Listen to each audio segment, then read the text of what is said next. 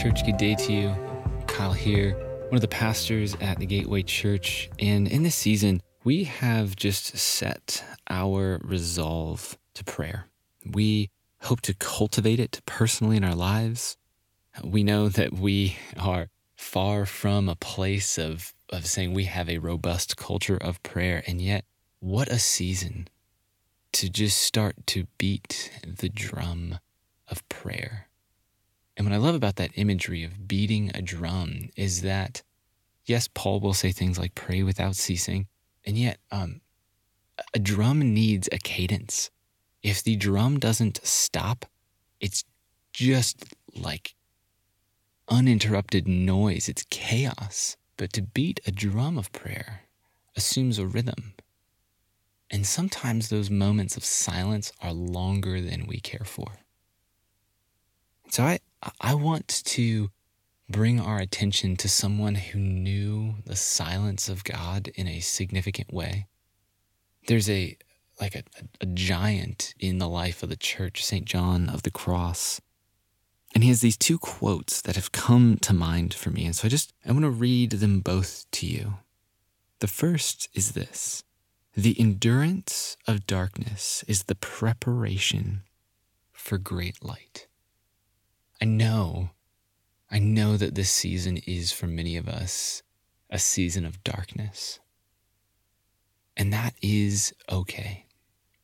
It is like the silence between the beats of a drum. Because what comes next is, as St. John of the Cross says, great light. And for us, we don't know what this next thing is. But the beauty is that our Jesus knows the darkness. And we get to sit in that darkness with Jesus. We are not alone in this. And so I start us here because I think we need to be reminded that we are not alone in this.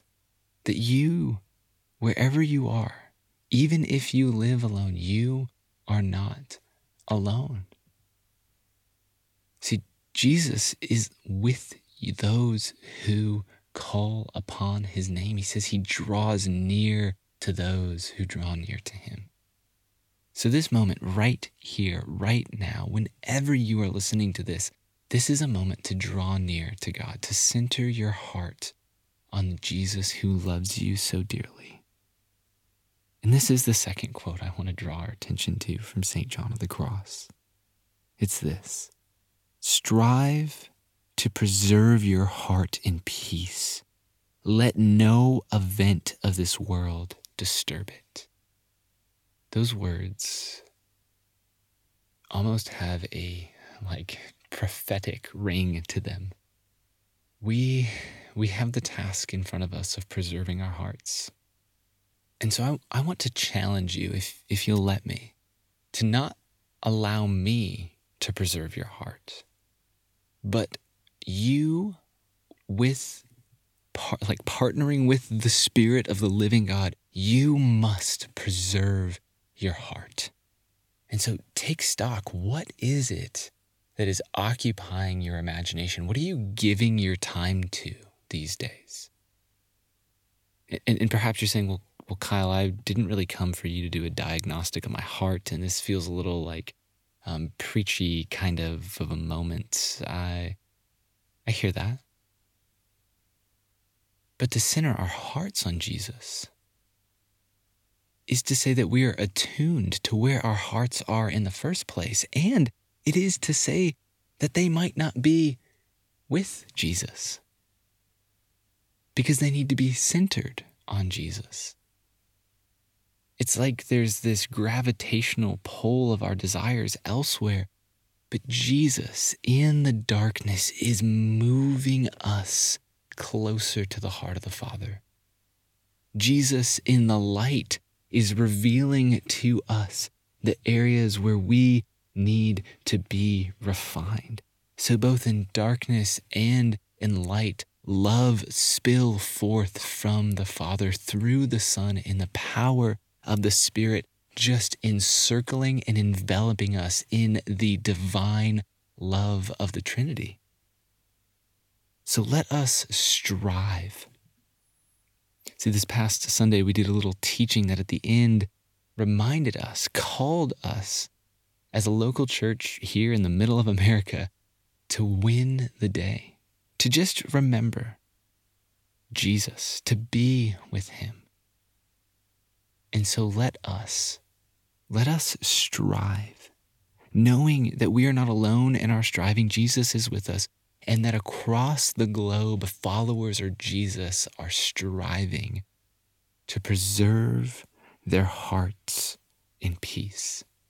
Not a peace that they give, but the peace that Jesus gives, the peace that transcends this disturbing moment, a peace wherein we can reside with our everlasting Father.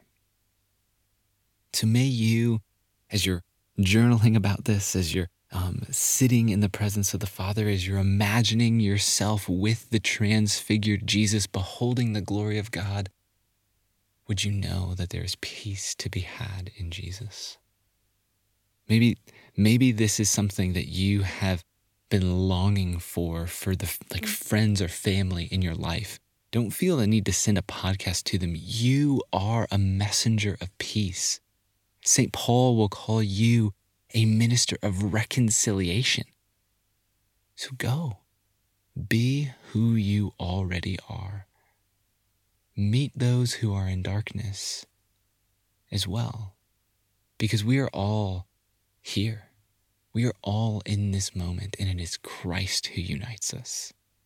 So let us seek the face of our loving Savior, knowing that in him we truly can preserve our hearts in peace. May we go in peace this day.